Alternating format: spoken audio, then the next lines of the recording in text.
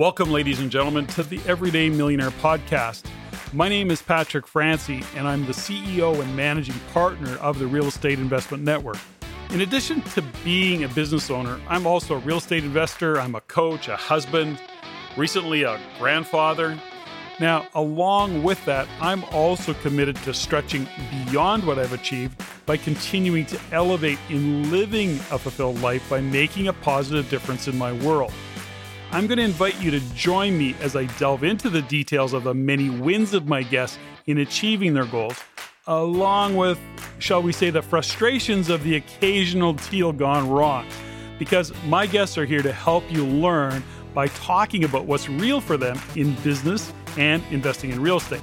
From the life they're now able to live to the person they've become along the way as they've pursued their dreams in having the freedom they've gained by building a sustainable financial future for them and their family.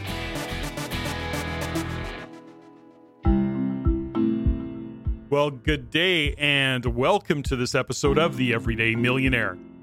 As always, before we get underway, I like to just take the time to say thank you for your feedback to the show and to remind and continue to encourage you to send any of your comments, your suggestions, or your questions directly to me at ceo@reincanada.com. That's ceo@reincanada.com.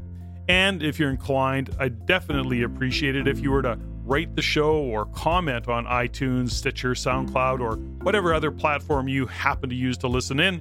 As well, please follow us on the Everyday Millionaire Facebook page.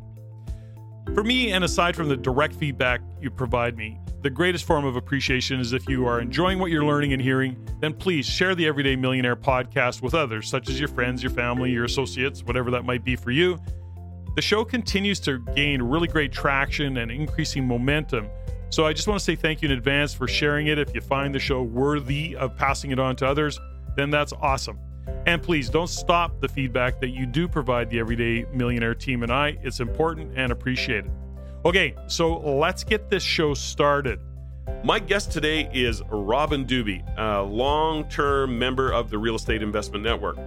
Robin is a woman who wears many, many hats. Among them, of course, being a real estate investor, but she's also the marketing manager for their accounting firm, their business.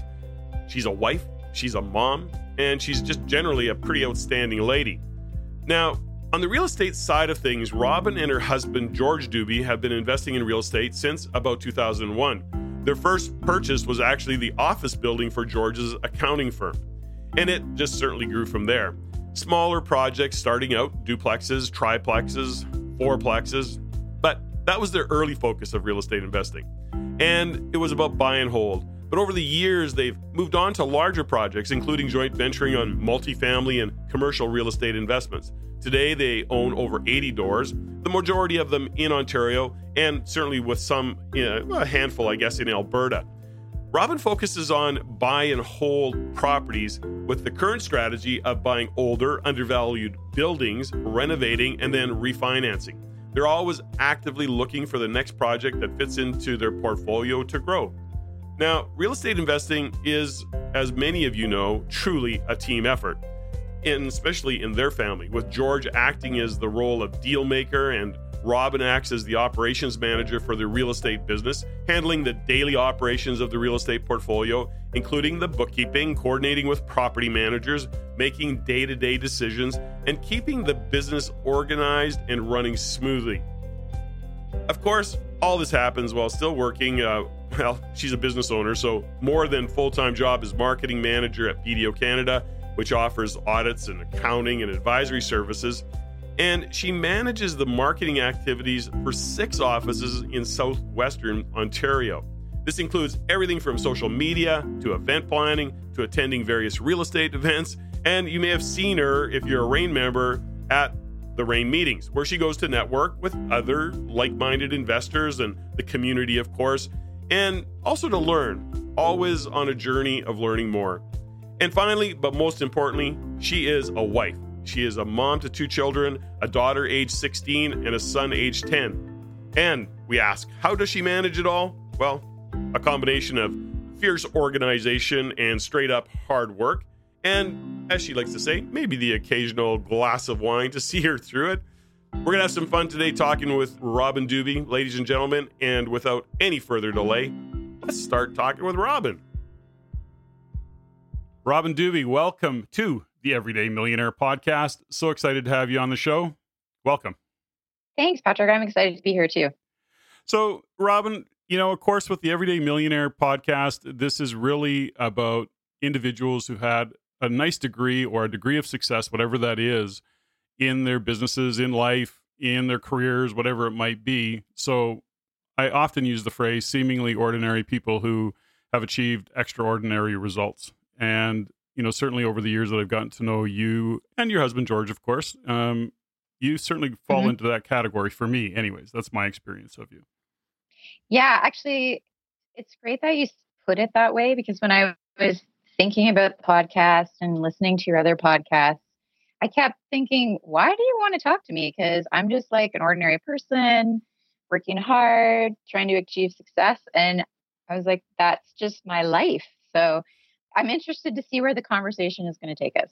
Well, of course, we're collaborating on this conversation, so it'll go wherever it goes. But, I always like to start with my guests in that our lives are vast, or what we've got going on changes from day to day, and there's always something moving and shaking. But, ultimately, I like to say, what's your elevator pitch? So for you specifically, and I really want to talk to you, Robin. I'll talk to George another day. You as partners with your husband, George, that's awesome. And George is a cool guy, but he's a cool cat, but you're way cooler. And so I just really want to talk about you.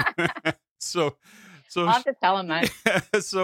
So share with me, what would your elevator pitch be, so to speak, or your explanation if somebody said, so Robin, what do you do? So Robin, what do I do? So there's a couple ways to answer that, which is the factual.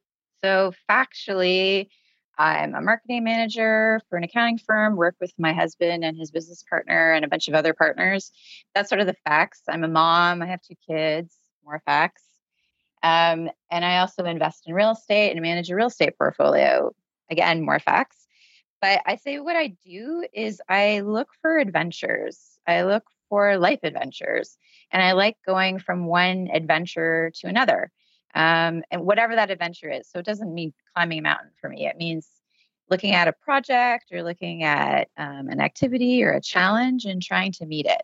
So now I want to talk a little bit about, just so upfront for individuals, a little bit about BDO, because you were originally Dube and Catini, which was George and George Dube, Peter Catini, and they had their firm, their accounting firm. And then, about 4 years ago now, I think, you changed over with BDO, partnered with BDO? Yeah, so January 1st, 2015. Yeah. So, of course, BDO, George, and your team have been a very significant part of the real estate investment network and our members and services that you provide them, et cetera. In behind the scenes, though, was Robin Dube in all of that. And I say in behind the scenes, from our perspective, you're more in behind the scenes than George and Peter, being, the accounting and the onstage personas that they have and people have of them. And in behind all that is you supporting your husband and your business and doing what you do, playing the role that you play. So let's go into that just a little bit about, on a day-to-day basis, are you going into the office every day? You're marketing manager. What was that whole story and journey? Okay, so I'll talk a little bit. I'm going to take it back a little bit further, if that's okay, Patrick. Because before BDO, before Dube and Catini, so George had his own accounting firm, and I obviously supported that in the sense of, I didn't argue with him when he wanted to start his firm. I said, yeah, go for it. Over the years, supported each other financially, obviously. But then I also started getting more involved with the business, going to events, doing their website, doing blogging, social media stuff. So I was getting more behind the scenes. And then you started probably seeing me at RAIN events, partly because I wanted to learn more about the real estate we were investing in. So I was attending for my own benefit. And then I was also there helping them. And then at the same time, I was also growing my own career. So I was working for a high tech firm. I was doing a variety of things there, and I eventually got into communications, and I was managing people. And that was going really, really well, and actually quite successfully for me. It was quite a large firm. And at some point, George and his partner Peter said, "Hey, we want you to come and work for us." And we had always been very much, okay, I'm going to work on my career and have my job. And that was kind of our, I don't want to say our parish or like our safety net, but in the beginning, it definitely was Sure. because you're starting a business. There's not a lot of cash flow. You have to have something to bring in money, right? And I enjoyed it too. It wasn't like had to go work. I really enjoyed what I was doing. And so they said, "No, we want you to come and work for us." And I said, "Well, wait a minute. I'm not sure I want to be working with my spouse. That's not necessarily what I think is a good idea." Let me just back up a little Sure. bit. So in because I think that's a really good point of entry in terms of part of this conversation. What was it Mhm. what was it that you were saying to yourself, I don't want to work with my spouse? What story were you telling yourself at the time, do you think? Well, I was telling myself all the stories that everybody else tells you. So everybody has these horror stories about the spouses that work together or they worked for a couple. And it was just, it never ended well. Nobody ever tells you the good news stories, right? So that those were the things that were going through my head. I think if I had sat back logically and said, "Wait a minute, this is kind of ridiculous. We actually have been working together for a very long time, just not officially. So why wouldn't we do it?" But no, there was a lot of that, like, okay, I was successful in my own mind, at least, and he would acknowledge that as well. He was successful. So why do I want to change? Why do I want to change all that and move over to work with them? And then I said, okay, well, if we do this, Peter actually took me out for dinner and kind of interviewed me, which wasn't really an interview, but it was a discussion about how is this going to work? Like, what are sort of the ground rules?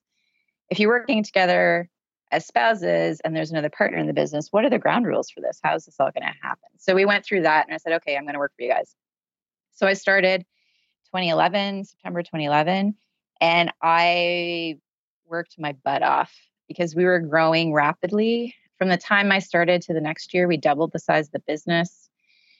In the first 4 months, I hired 7 people and then continued to hire after that. Like it was great. We rebranded the firm. Like we were doing a ton of stuff. So I was working, like going to work during the day, coming home, doing stuff with the kids. They got to bed. I'd do some more work in the evening. And then I'm not sure if you're like this, Patrick, but I'm the person that when there's a lot of projects going on, a lot of new things, my brain has a hard time shutting off. So Oh, I'm up sure. at 3 in the morning thinking. Mhm. Yeah. And I think most people are like that, especially if you're entrepreneurial. So like I'd be up at 3 in the morning. Well, I'm up, I'm thinking about all this stuff. So I get up and go and work. So, which I don't recommend for a long period of time, but it really helped me get through that initial hump of all this stuff that had to happen. So we got through that. And it was fantastic. Actually, the working together went really well. It was probably the best thing that we ever did. There's a couple of reasons. On a personal level, I thought I understood what my husband did when he went to work. I thought I understood about having to deal with clients and all that kind of stuff. And I had no idea until you're actually in it how exciting it is, how stressful it is, how deadline driven it is. So that was really good because I came to understand more of what had been happening with him and his business for quite a while. I learned a ton of stuff about cash flow. And admittedly, I'm an English major, so I have no finance background whatsoever. So I didn't understand those aspects of business. So it taught me a ton of things about business that I didn't really understand. It was a huge learning experience and it was good for them too, because I brought a bunch of skills to the table. Working for a larger company, I had the experience of putting processes in place, marketing experience, communications experience that they wouldn't necessarily have had in a smaller firm. So all of those things together really helped.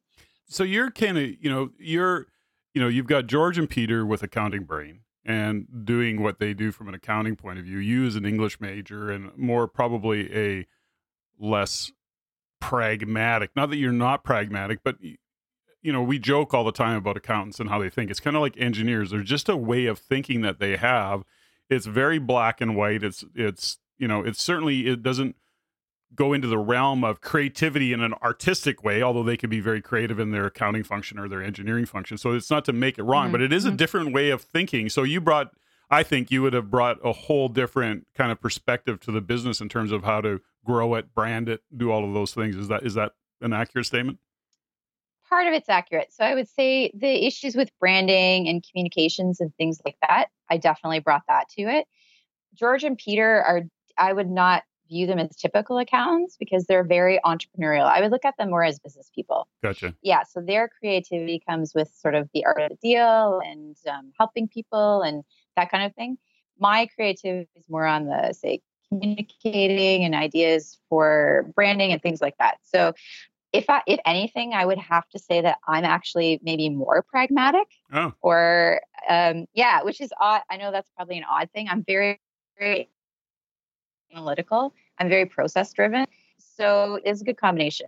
So let's go back a little bit now. You're sitting down with Peter because I think this is just an important conversation to have. Listeners, there's definitely going to be people out there that are considering working with their husbands or significant others. I shouldn't say husbands because it could be the other way around. Now, you sat down with Peter and had a conversation with him as a partner. Now, I mean, that's a pretty responsible, it's a, fairly responsible, mature thing to do, is to consider that, hold it, you're bringing your wife into the business. And what does that mean to me as a partner? Because what kind of conversation was it with Peter? What did that night have for you? Actually, it was a great night. So we went out for dinner, beautiful summer day, sat on the patio, great dinner and had a great talk. And it was actually Peter that said we should hire Robin. So, I mean, George was all on board, but Peter was the one that brought up the idea first. And I think partly George may have been reluctant to, because of course, for exactly the reasons you're talking about, like you've got a business partner. Why do you want to bring in the wife? You're talking about like in terms of, whose side is she going to take? Like all those kinds of things I'm sure go through your head.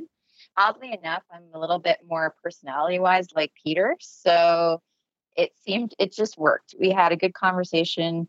It was very relaxed. And honestly, when Peter and George got together as partners as well, George and I have a rule that when we start working with people, we both have to meet them. We both have to like them. We both have to get along because it's us together.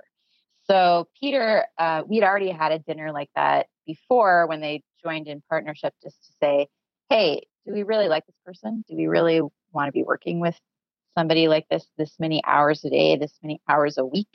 So it's a very intense, stressful kind of situation. If you can't get along, it's very bad very quickly. So yeah, it was just about what are you going to bring to the business? And he was almost talking me into it. So, because I would be like, well, what about this? This might be a bad thing, or this may be a negative. He's like, no, I think we have to go for it for these reasons. I think you're going to be great at it. We need what you're doing. So yeah, it was a really positive conversation. Obviously it turned out quite positively because I joined and within the next few years, the business grew so much that we had attracted some interest from larger firms. And that's when BDO came onto the picture. And for us, it was really a decision about, we have access to more resources. We have access to more people. We can service our clients better. And we get some backup. Like it's, I don't have to do everything. I can focus on the stuff that I'm really good at, which is the marketing and the communications, talking to people. And I don't need to worry about whether the computer's broke. So it was a good decision that way as well. It was good for our clients and it was good for us personally too, because it took some pressure off and let us do the things we were really good at. So. Stephanie and I, my wife, Stephanie, and I have worked together in businesses for 25 years. We've, and we have 3 operational businesses, plus a couple of other things that we have going on. And we're constantly having conversations about business and what roles we're playing in those businesses, how we're supporting each other.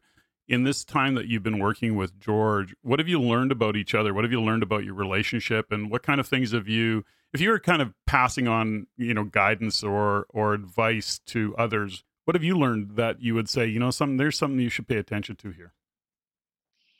That's a great question. So stuff that I've learned, I think it worked well for us because we each had our own success and we were each good at different things.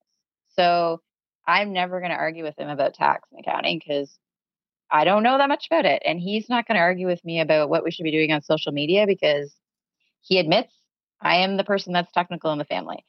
So that helps a lot. You have your lanes that you're really good at and you're supportive of each other in that way. It also helped that I think that we didn't do it right away. We were a little bit older, a little bit more mature. So I think that helped. What are other things that helped? It really, he's much better at this than I am. I completely admit. You have to have time where it's not about work. So you have to have time where it's just you and your spouse talking about fun stuff or, something. It can't always be about, oh, we have to make sure this gets done tomorrow. Oh, we've got this deadline on Friday or things like that. Admittedly, he is much better at doing that, like leaving it at the office. I am really bad at it. So he keeps me on track. Just says, you know what, I don't want to talk about this right now. This is my no business time. I'm like, you're right. And so he's taught me to be better at that over time. I still admit I fail sometimes, but I try. So. Yeah, I think that Stephanie and I are the same way. We do create my brain, I'm done. I just don't have the capacity to have an intelligent conversation about business. I'm tired. I just don't want to talk business. Let's talk about wine or go have dinner, whatever the conversation might be. Now you've got children. How old are your kids now, Robin? So my daughter is 16 and my son is 10 and a half. So they're in that age where they need to go to lots of different things. My daughter's driving, but not by herself yet. So we're still in the mom taxi. So that's I kind of have 3 jobs because I've got my work at BDO, I've got real estate, and I've got the kids' family. Because it's our schedule, like every night, I'm like, okay, what event is this today? What's tomorrow? What's the next day? What's going on for the week? What's going on next week? Who has to drive somebody where? So it's a bit of an event master constantly going on. So. Now, I often talk to, investors, business owners where not just the mom, both parents, but, certainly more common with the moms that are in business are feeling guilty because they're not spending enough time with their kids. How do you and George seem to manage that? How do you, or do you carry that around, or do you think you got a pretty good handle on it? It depends on the day, Patrick. It really depends on the day. Some days it's like, yeah, I'm killing it. And the next day it's like, this is a complete disaster. I don't think anybody who tells you can have a perfect quote unquote work-life balance is just completely out of their mind, or they just don't have that much stuff going on. So when you've got as much stuff going on as we do, and we've got a lot of evening events, you've got the same thing. You're doing stuff, you're doing rain meetings in the evenings. I am too. I'm doing other events in the evenings. I'm doing weekend stuff. So how do you manage all that? Our kids are awesome in the sense they're super independent. I started out doing it that way. It was like, by the time they hit grade 1, you're making your own lunches. You guys can do this. They both do their own laundry. Like there's a bunch of stuff, life skill stuff that they've got set up, and they're just independent people. Like they're very, I want to say they're very mature. Some days they are, some days they aren't. But yeah, they're good at doing things for themselves. They both know how to cook really well. So that all helps, but you still have to be there. And I find as they get older, you have to be there more, like in a different way. So I try to do things like once in a while I'll work at home, or I have some flexibility in what I do during the day so I can take advantage of that. And, I try to take my kids out. My son and I went to a Jays game last weekend together and spent the weekend in Toronto. So we try to do different things together. But if I told you honestly that I had it all together, that would be a lie. I don't have it all together. I've got some days where it's just overwhelming and crazy, but then I just have to take a breath. And that's also why I've got like my spouse and we kind of split those worries.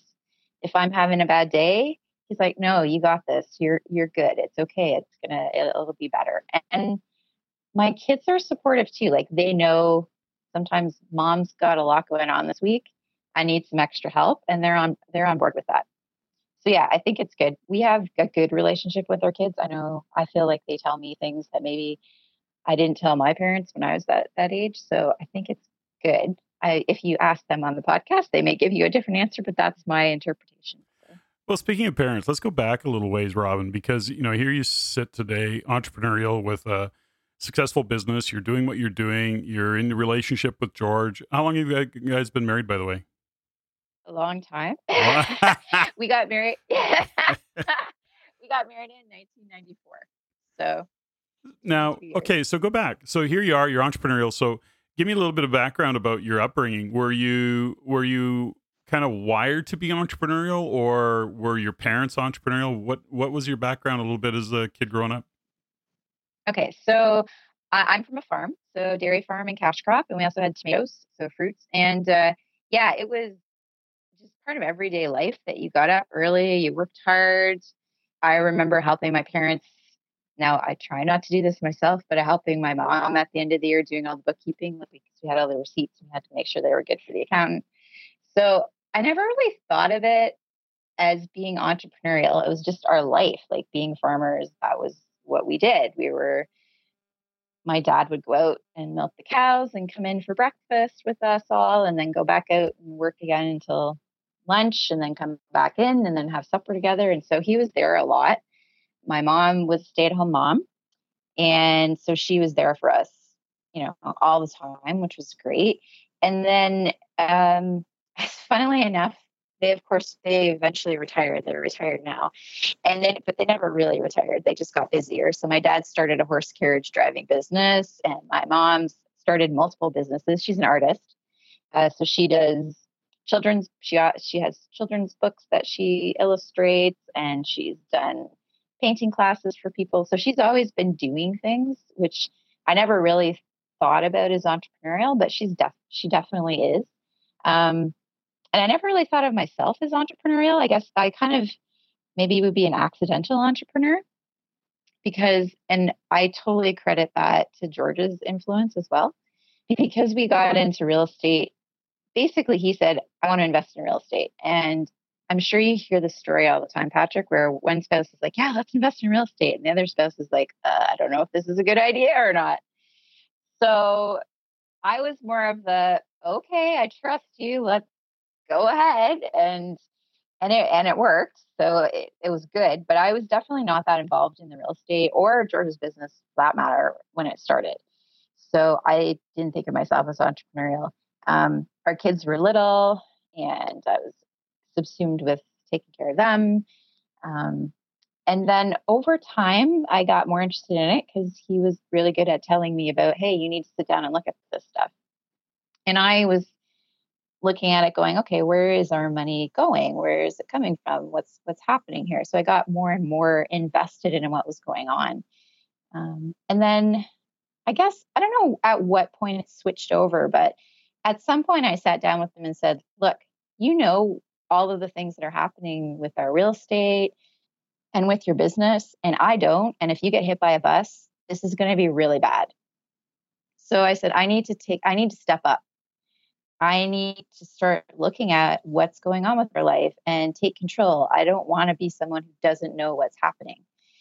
And so from that point, I gradually started taking over more and more of the real estate portfolio and activities, to the point now that I run the real estate portfolio from the sense of like the day-to-day operations.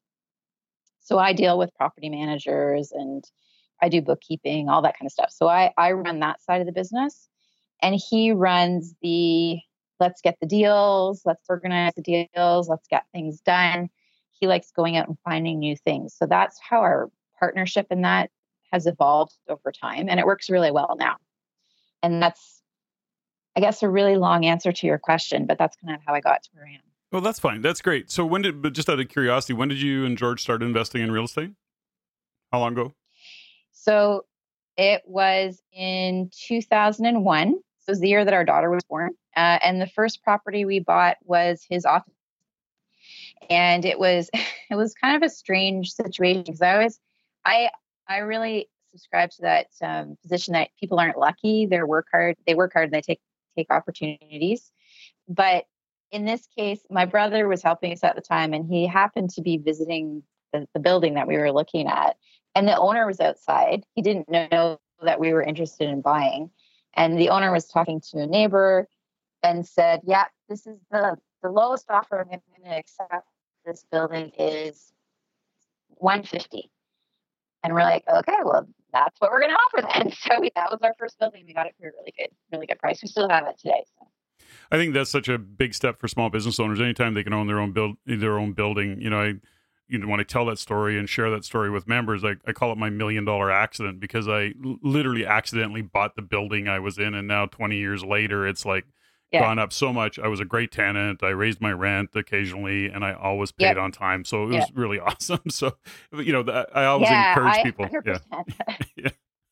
100% agree. If you have your own business, buy the land, buy the building. 100% agree.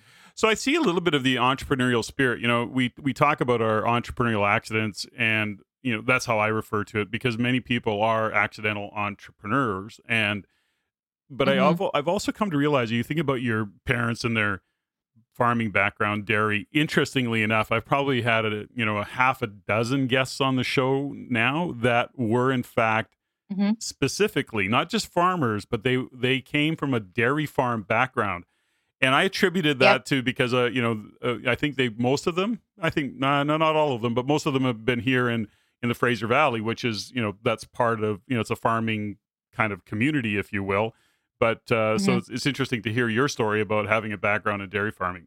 I think that predisposition, I call it a genetic predisposition. It's in your DNA. So when the opportunity to start a business shows up, you don't resist it. I think people that are not wired that way would automatically resist it, which isn't to make anybody wrong. It's just the observation of people that have that kind of entrepreneurial spirit. And that's what it shows up. So when George presents it to you, you just kind of go, okay, let's start taking a look at it. Yeah, and I would agree with that. I think there's something about that farm background that I don't know what it is, and I grew up in it, so maybe I should be able to define it better. But something about the hard work, and like you can see, it's two things. One, you can see how your hard work pays off, and you can also see how that are out of your control affect your life. So the weather, nobody can control that. So you have to adjust for that constantly.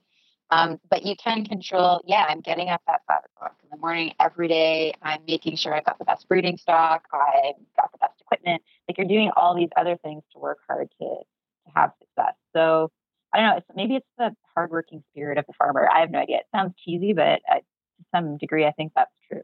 I think it is. I just believe work ethic. You learn. I have a farming background myself, so I see that work ethic is, certainly, I don't know if it's trained into you, but it is. It just becomes work ethic. You learn it. You learn that nothing comes easy, and guess what? Pick up a shovel or a fork and get to work. Right? That's sometimes just how it is.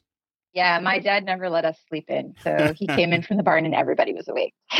As a teenager, I resented it, but now I'm happy because I'm a morning person. So I get a lot of work done in the morning. But yeah, there's something about it that it's hard to explain. I love it. I wish my kids were on the farm, and I try to get them there as often as possible. My daughter is a huge horse person, so she would spend every minute at my parents' farm if she could. So yeah, there's just something about farm kids. I don't know what it is. Yeah, it's interesting. How do you define success, Robin? Well, success, I say it's not about money.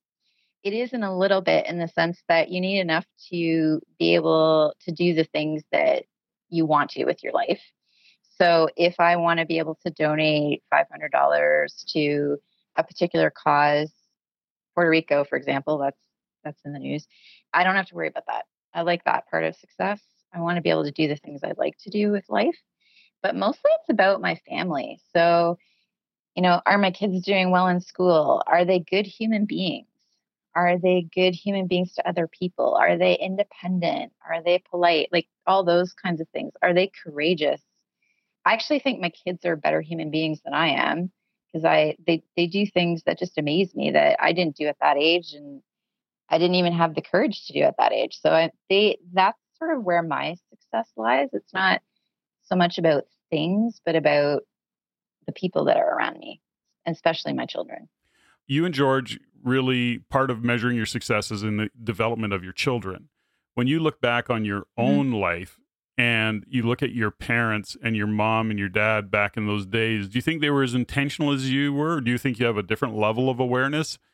Or what was the difference in how your mom and dad raised you compared to, let's say, how you and George are raising your children?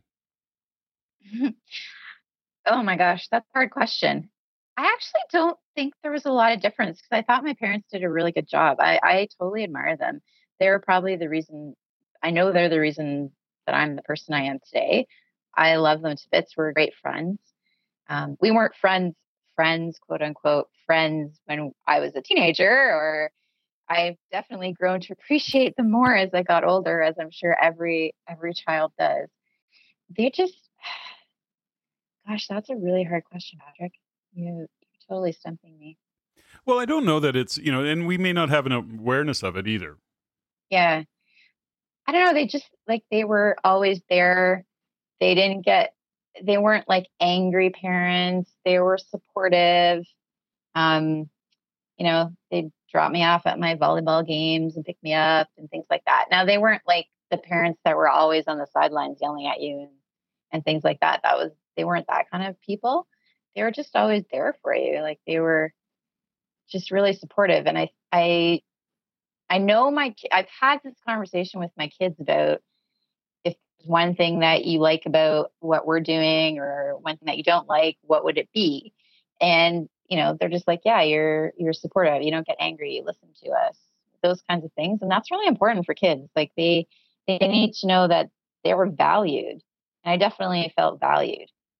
So you pass that on. Now, when you think about your own children, do you have visions for, legacy their kids might take on the business? Do you have do you see them as entrepreneurial and hope that that's the direction they go? Or do you just kind of let it go where it's going to go? And I'm sure there's a degree of that, but as a parent, are you intentional around that kind of thought process for you?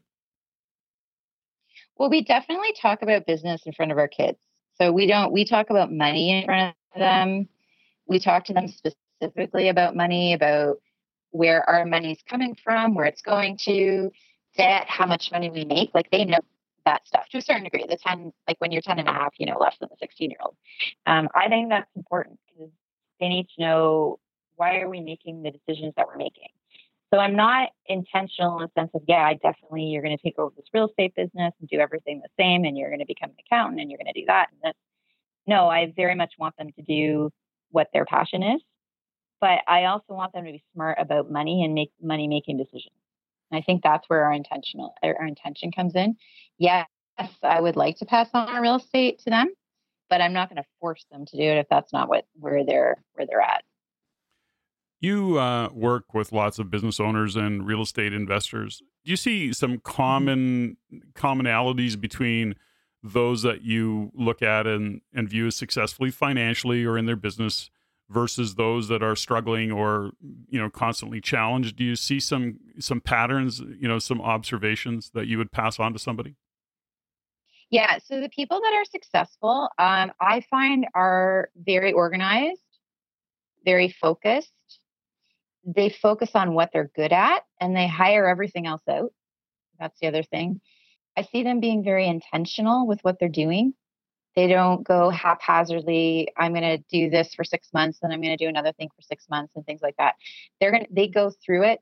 If things don't work out, they learn from the mistake and they move on and they keep going. So no successful business owner has this curve where it's constantly going straight up. That's just not how life works. That's not how business works. They've got they're going up and then there's a dip because of something and then they're going back up again and there's another dip. And people that are successful learn from the dips, they prepare for the dips and then they keep going. And honestly, they work their butts off. That's the other thing they do. They're hard workers. This is not a lazy person's game. This is hardworking. When you consider yourself, you're not really a female in a male world, but I know that when I speak with other successful female entrepreneurs, there's a degree of that they have to, I don't want to say battle, but they are constantly being aware of that they're being a female in this world. Is there any of that in an entrepreneurial world? Is there a space where that shows up for you, that you've had to really go bumping up against that, if you will, that you've had to really lean into it and go, no, I'm good. I'm as good at this as you are or better, and move forward? Have you had that experience?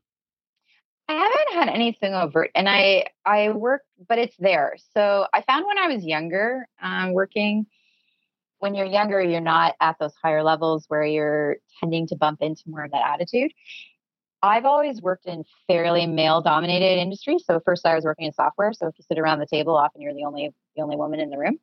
Um, Accounting is not quite like that. There's a lot more women in accounting. And then in at rain meetings, when I go to rain meetings, there's definitely a lot of women there. But I notice it more now, and it bothers me more now. So I don't put up with it. So if there's an event and I do a lot of event planning and lots of those kinds of things. So lots of marketing related things related to brand and things like that. So I'm very conscious of, how are we portraying women? Are we even portraying women in what we're doing? Do we have a female speaker? Do we have women on the images that we're using, which I know sounds simple, but it does have an impact. So I'm going to say fight against it. It's not a fight, but I just try to be really conscious of it. And I am naturally, and try to work against it that way. So if I get artwork back it's for some sort of entrepreneurial poster or something like that for an event, and there's only men in the artwork, I'm like, no, back. This is redo it. I'm not accepting this. Would I have done that 20 years ago? No, I would not have. I mean, I could go on and on about little things. There's nothing like super overt that I've ever encountered where this little lady like sit down and shut up. I haven't had that. And if someone did that to me, I would tell them to go to hell. So that's just the way I am. So you have an awareness around it, but ultimately that's it. So if you were passing any kind of guidance on to other females in an entrepreneurial or thinking going into business for themselves or being part of a business in a way like you are with their significant other, is there any kind of guidance you would give to them? Is there any kind of tips that you would pass on? Don't bring cookies to the meetings, business meetings, because then you're just the person bringing cookies instead of an actual entrepreneur. I know some people do that because they think it eases whatever. Don't do it. Don't offer to get food for people. Don't offer to get coffee. I mean, these are all basic, stupid things, but they're kind of a big deal in how people perceive you. Don't let people talk over you. If you have an idea, make sure it's heard. Those are probably the big ones. Be confident. Don't let people tell you that I don't think that's going to work. Keep going. Prove them wrong. I've always experienced you as confident. Have you always been relatively confident, Robin? Have I always been confident? I would say I've always tried to be very good at what I've done. So I'm a type A personality, which means I'm a high achiever. That part of me is confident. I'm smart and I work hard and I know I can get things done. But being 44 now, I'm definitely far more confident than when I was 24, far more willing to tell people what I really think. I don't really care anymore about making sure people like me. I'd rather just, tell the truth.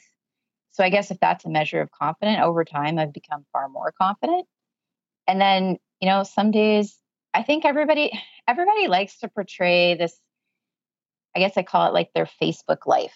Like things are great. Everybody's happy. There's always good things happening.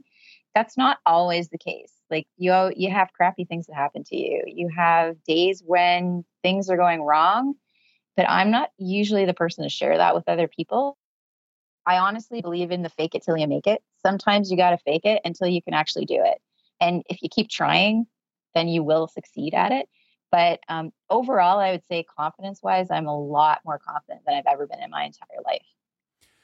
I want to spend a little bit of time on confidence because I think it's such a, there was a phrase that I think Richard Dolan once passed on, which was confidence is borrowed.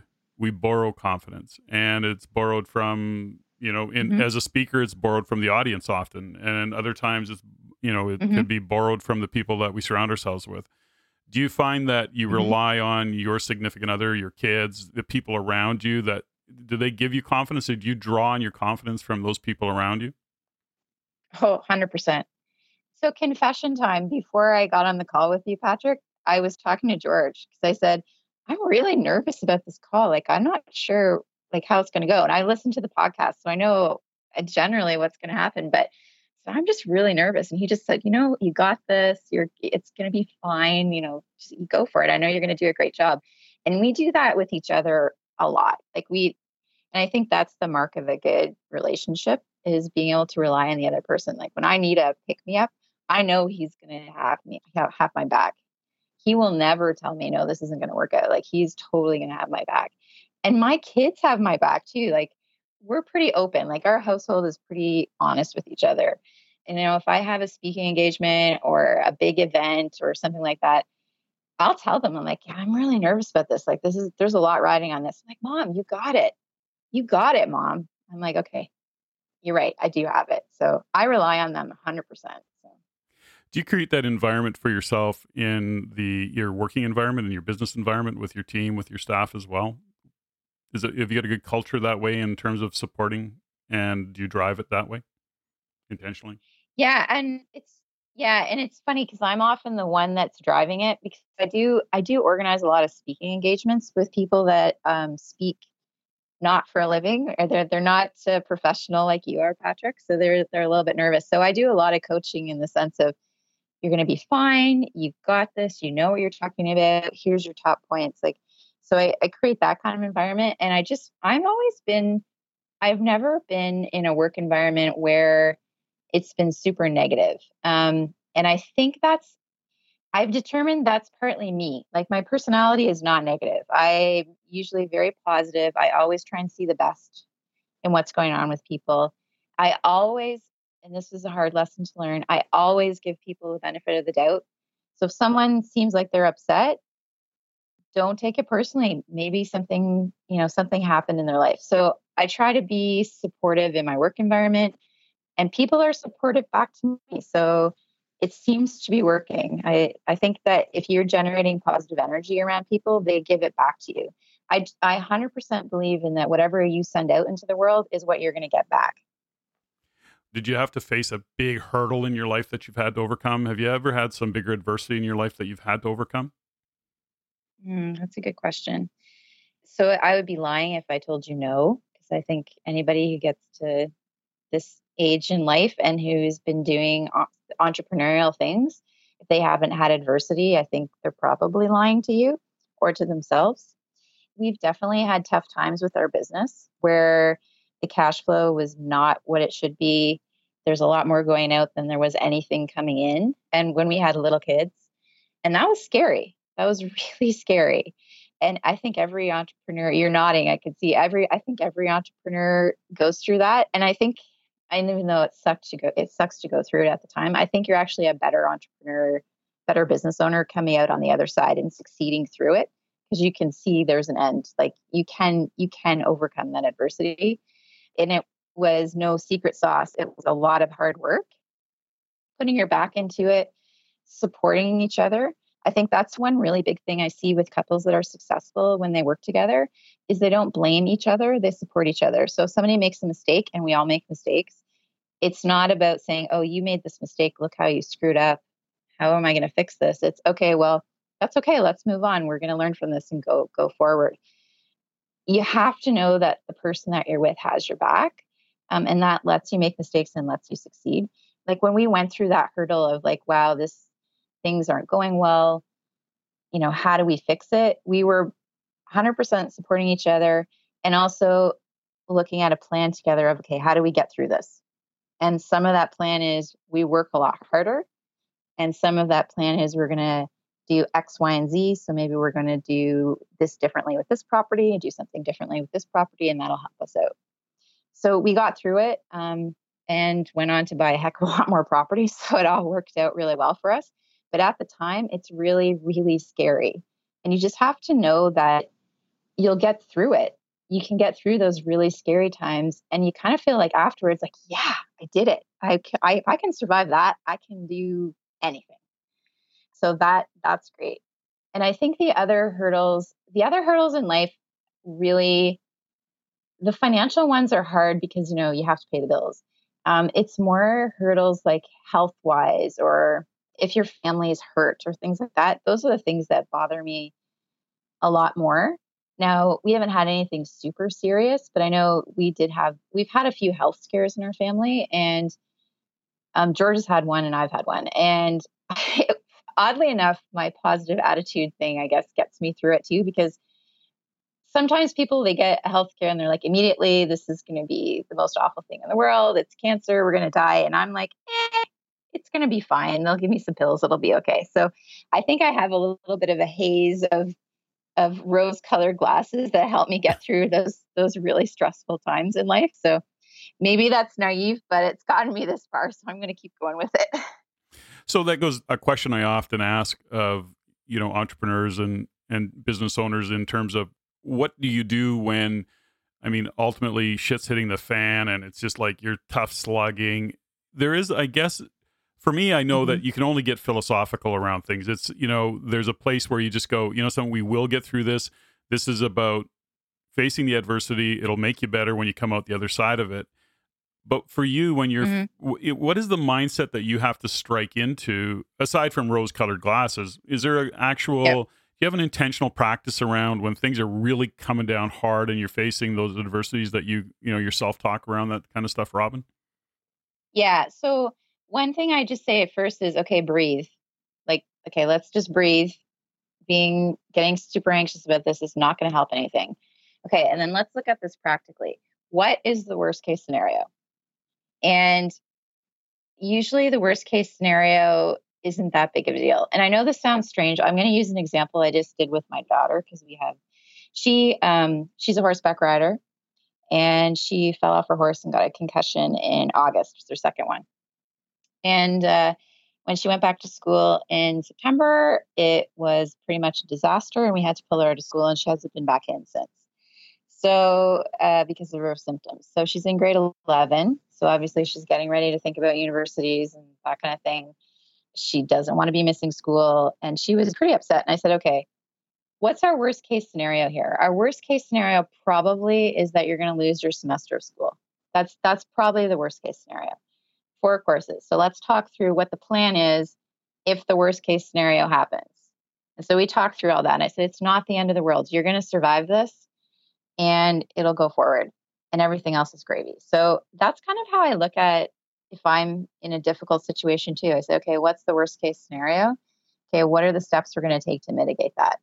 How can we work towards getting over these obstacles? And I actually make lists. I'm a big list person. I carry a planner with me everywhere because I believe in paper and writing things down. And I'm just a planner. So part of my headspace is I analyze things. What are all the options? And then let's go forward with the best plan. And that's how I handle it. So I don't let things paralyze me. I think if you get to the point where you're paralyzed by indecision, that's the worst case. That is the worst case scenario.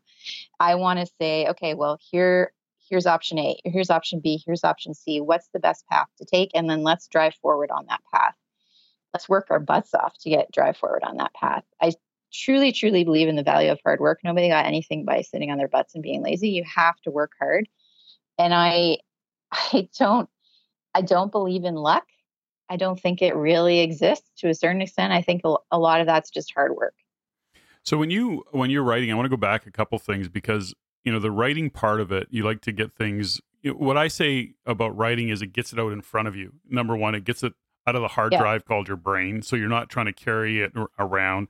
You don't continually have the loop of the same conversation every time. So once do you find the power of writing and making a list, or writing out a plan is a way for you to stop the loop of the intellect going on and having the same conversation with yourself over and over? Do you have that same experience? Absolutely. You probably do the same thing. I have a notepad by my bed. So if I wake up in the middle of the night with thoughts going through my head, I just write it down and then I can go back to sleep. I tried to get away with a little bit, not having that paper, not having that book with me for about, say, 3 years or so. And I was just I felt so inefficient and a little bit out of control constantly. So I said, you know what? I've got to go back to it. I mean, everything's on like your phone now or your tablet or whatever, but that just doesn't work for me. So I really find the physical act of writing something down, it's almost like it sucks it from your brain out your fingertips and onto the paper, and then you can analyze it better. I totally believe in that practice. I think it's the best thing to write stuff down. And it's different than typing it on something. If I'm really trying to tackle a problem or really trying to analyze something, I always take paper to pen. Eventually I'll get it on the computer and things, but I always take paper to pen. Do you think that, in the relationship that you have with George as business owners, you're big on communication? I mean, that's one of your key kind of gifts, or it's just something that you do, and whether you do that because conscious of it or unconsciously because of your nature. But do you find that your role in this is to really drive that, or does George kind of have that same attitude towards it, where you're constantly being aware of the communication that you have as a couple and with your family? Or is that something that evolved over time? Tell me a little bit about that, because I often see with real estate investors and business owners, which I speak to a lot, is the communication aspect it breaks down so quickly if you're not conscious of it, if you have to be very intentional about it. Is that something that you've discovered over the years as well, Robin? Yeah, I think that communication is definitely key. And I think part of it, it's really easy to forget about it or let it go by the wayside because you're so busy constantly, in the sense, I've got a full-time job and the kids and the real estate and things like that. And suddenly you can think, oh, it's a week's gone by and we haven't really talked about anything significant. So you have to be intentional about it, to the point where I'm like, okay, well, this is our hour by ourselves. Let's talk about such and such and such and such. And George is very good at making sure, if he's going out and getting deals and things like that, like he's coming back and we're talking together about what's happening and analyze things like that. So relationship wise though, if you don't make time for it, it's so easy it just slips away from you. That's great. Now, when we talk about hurdles that you faced, and once again, I always go back to being a couple in business. Sometimes the hurdles you face, that you mentioned it, where you can't start blaming those around you. And are you and George really conscious of that? Do you have a tendency to want to blame, but then you back off, or do you automatically go to, okay, where was I responsible for this, or what role did I play in this? How's your thought process around that? So we never blame each other. Like, that's just 100%. We don't do that. I think that's just the road to ruin if you're a couple. We just never do it. So even if something didn't turn out, I wasn't like, oh, you totally screwed this up. I would never say that. I'm just like, okay, well, let's move on. I think we're couples, and I've seen this just through the accounting firm and seeing lots of businesses together, couples together in business. The couples that are really successful don't blame each other. And the ones that aren't, they do blame each other. And usually we say, well, I guess they're on the road to a divorce. I mean, that's just the way it works. You can't go through hurdles where you're literally staying up at night with panic attacks, blaming your spouse and being angry at your spouse at the same time. You have to be able to give each other a hug and say it's yay. And I think that's the way you have to do it. What advice would you give your 20-year-old self, at this point in your life? If you look back, what would you want to tell your 20-year-old self? What would I want to tell my 20-year-old self? Great question. And I knew you were going to ask that. Of course, I didn't pre-prepare an answer for you. I would tell my 20-year-old self, don't care so much about what other people think about you. That would be 100% the thing I would tell myself. I think, and I particularly think women are like this, or girls are like this. You don't need to care about what other people think about you. You just have to care about how you feel about yourself. I think if more young women were like that, I think they would get through that hard times of your 20s and maybe your 30s a lot more easily. Okay, so this is a little bit of a curveball to that question. And what do you want to tell your, I don't know, let's say your 70-year-old self? 70-year-old self. What I would tell my 70-year-old self is take a break. Enjoy your grandchildren, I hope. I know you've got a couple, so I'm sure you're enjoying them. Just enjoy like the sunset and the sunrise and watching the birds outside your window. I mean, my grandparents, who are no longer here, my dad's parents, they were just the most perfect couple because they spent all their time together when they got older, and they would sit outside and feed the birds, and they would go on picnics, and it was so beautiful. And that's what I want for my 70-year-old self. Do you find that you, like entrepreneurs, can you get caught up in the doingness of business and the intensity of business and the type A personality that you have? Do you have to really discipline yourself to sometimes slow down so that you can look forward to that and say, hold it, we have life today. I'm a big, proponent. I just believe now at this point in my life, what I've come to realize is that there is no such thing as work-life balance. There's just life. And you either have a great life and you're designing your life intentionally, or you're not. There isn't a work-life balance. I'm either loving my work and loving what it's doing, or I'm adjusting to bring it into a place where I'm loving my life. So for you, once again, as that type A personality, the intensity of an entrepreneur, do you find yourself sometimes, you and George, sitting back and going, hold it, we need to slow down here and just get grounded in our life again? Yeah, absolutely. And I think, especially with the type A personality people like myself, I'm actually worse at this than George. I'm 100% guilty of this. I'm very much a let's get things done person. And I can get wrapped up in okay, well, let's get these 10 things done today. They have to get done. And really, we could probably get 5 of those done, and the rest, maybe they're not that important. And you have to learn how to jive with that. And I think the best advice we got was last year. We were talking to somebody at a Christmas party, and he says, every year, January 1st, I plan all my vacations for the year. I take the time off, I put it in my calendar, and I plan my vacations. And I said, that is awesome. And we're doing that this year, which we did. And it was great because we had the whole year to look forward to. It's in your calendar. Nothing's going to touch it. Sometimes you have to move things around a little bit, but it just makes life a lot easier when you know, hey, I'm going to take these breaks. I'm not going to let the whole year slip by and go, oh, it's December. I haven't taken a vacation yet. So that's totally a practice we're doing for the rest of our lives, as far as I'm concerned.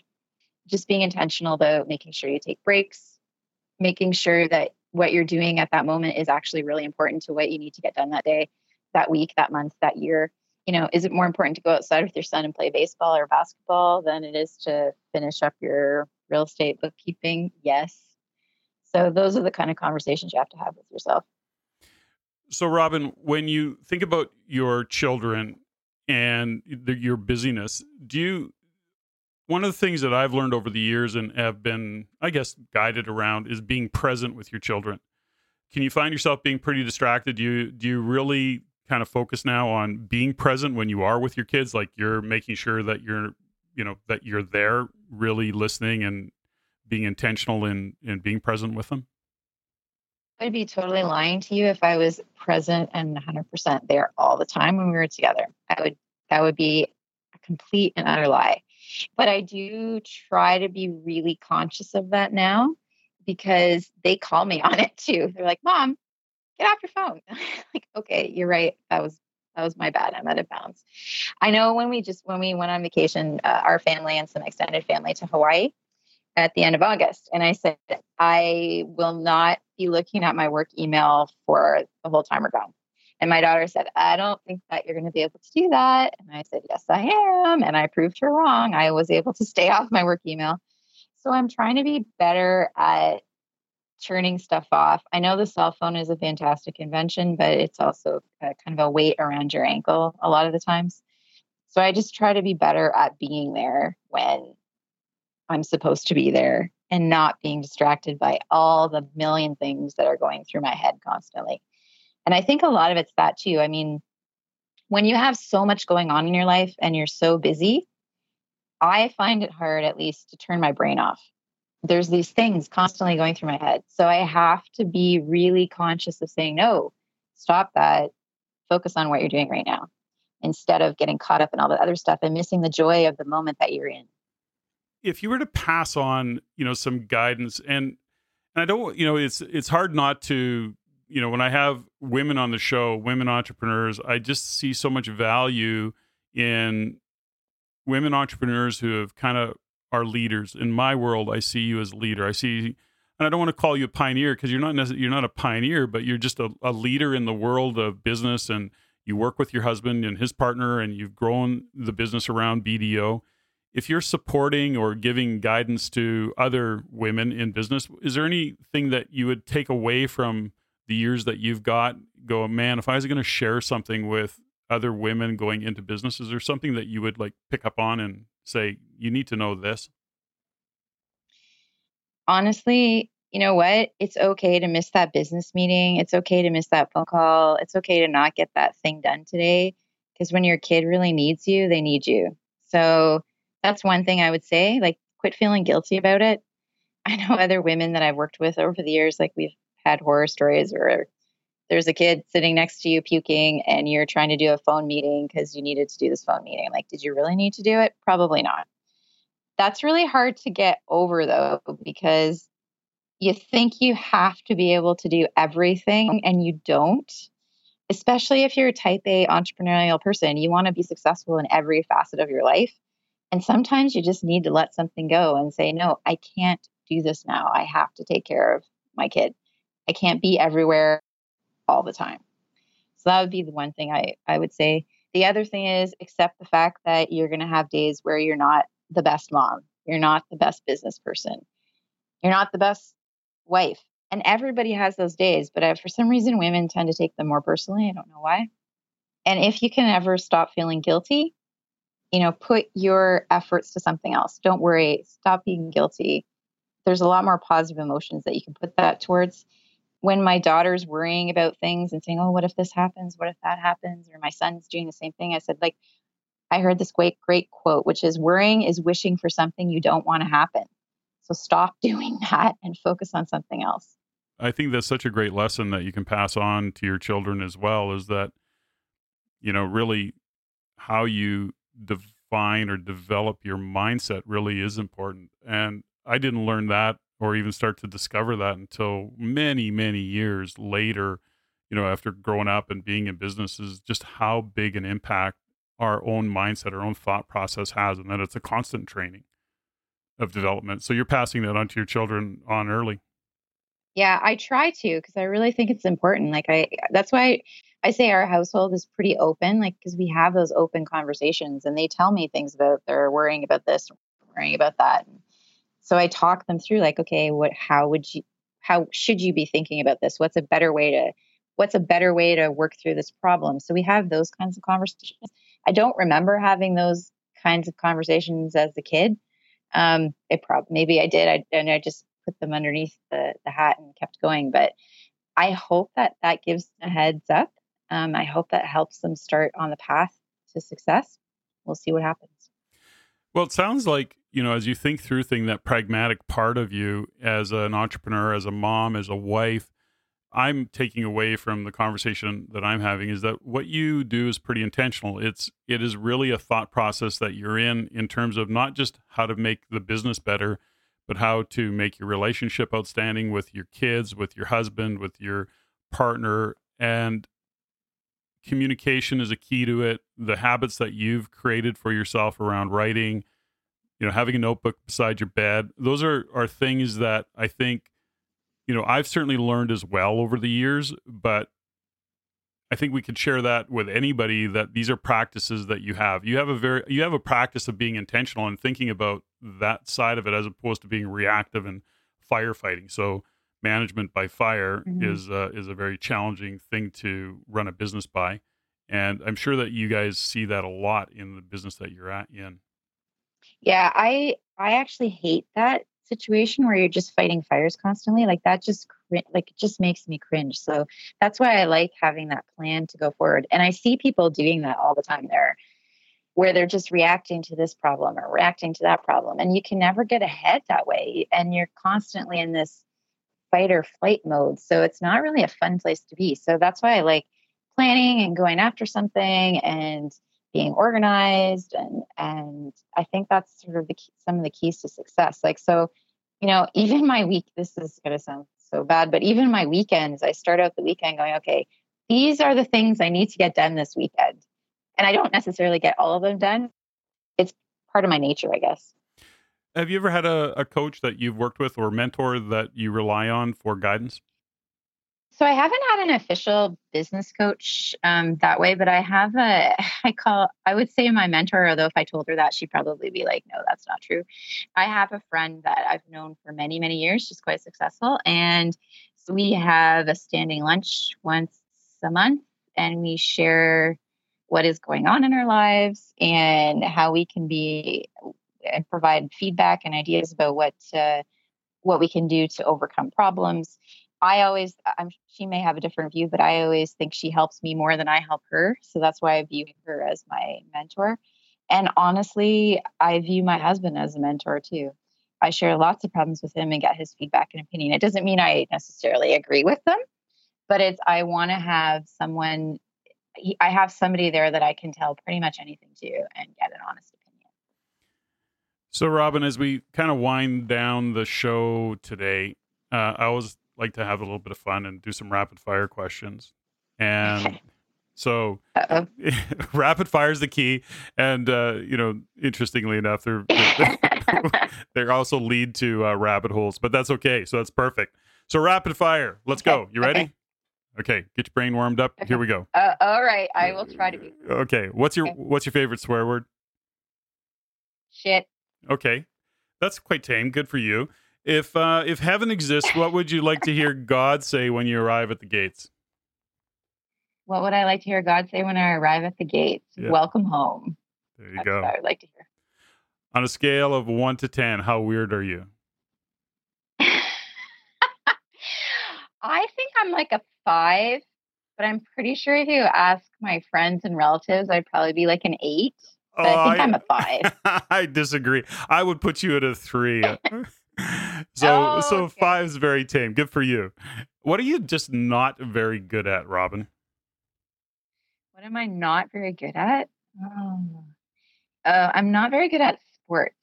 I know my husband's been trying to get me to play golf for a long time, and I just suck at it. So it's his dream at one point for us to retire and go golfing, but I really suck at golf. So I might be his caddy, but I don't think I'll be a golfer. Room, your desk, or your car, what do you clean first? Desk. You like a clean desk, hey? Well, if I flipped around the Skype and you looked at my desk right now, you would not believe that. But when I'm done and I'm in thinking mode, I want it all gone. So, yeah, there you go. But I would clean my desk first. Okay. Favorite tune? Do you have a favorite one? Favorite tune? Oh, my gosh. Can I say favorite band? Right? Sure, you can say anything you want. The Lumineers. They're from the States. They're from Denver. Yep. And the favorite song they have is called Gun Song. So it's really good. Great. I saw them in concert, and they're amazing. Favorite movie? Dead Poets Society. What are you grateful for? My family. That one's easy. That one's easy. That's great. That one's super easy. Well, I'm grateful for always for having my guests on the show. I'm grateful for you joining me today and sharing your insights and a little bit of your wisdom that you've gained over the years. It gives a lot of perspective, and I'm grateful for the life I live and the businesses I own and my family as well.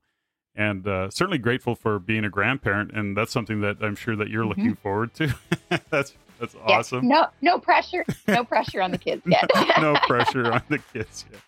Once again, Robin, thanks so much for being on the podcast, The Everyday Millionaire, and have a great day. Look forward to seeing you at the next meeting or when we cross paths again. So thanks very much, Robin. Okay, thanks, Patrick. It was great. Ladies and gentlemen, thank you for listening. If you found value in the podcast, please take the time to rate and review and share with others. Share with your friends. As it is my goal to always improve and to provide the highest value for you, the listener. If you have any comments, suggestions, or questions you'd like answered, please email me at ceo@reincanada.com. That's ceo@reincanada.com. I look forward to hearing from you. And until next time, Patrick out.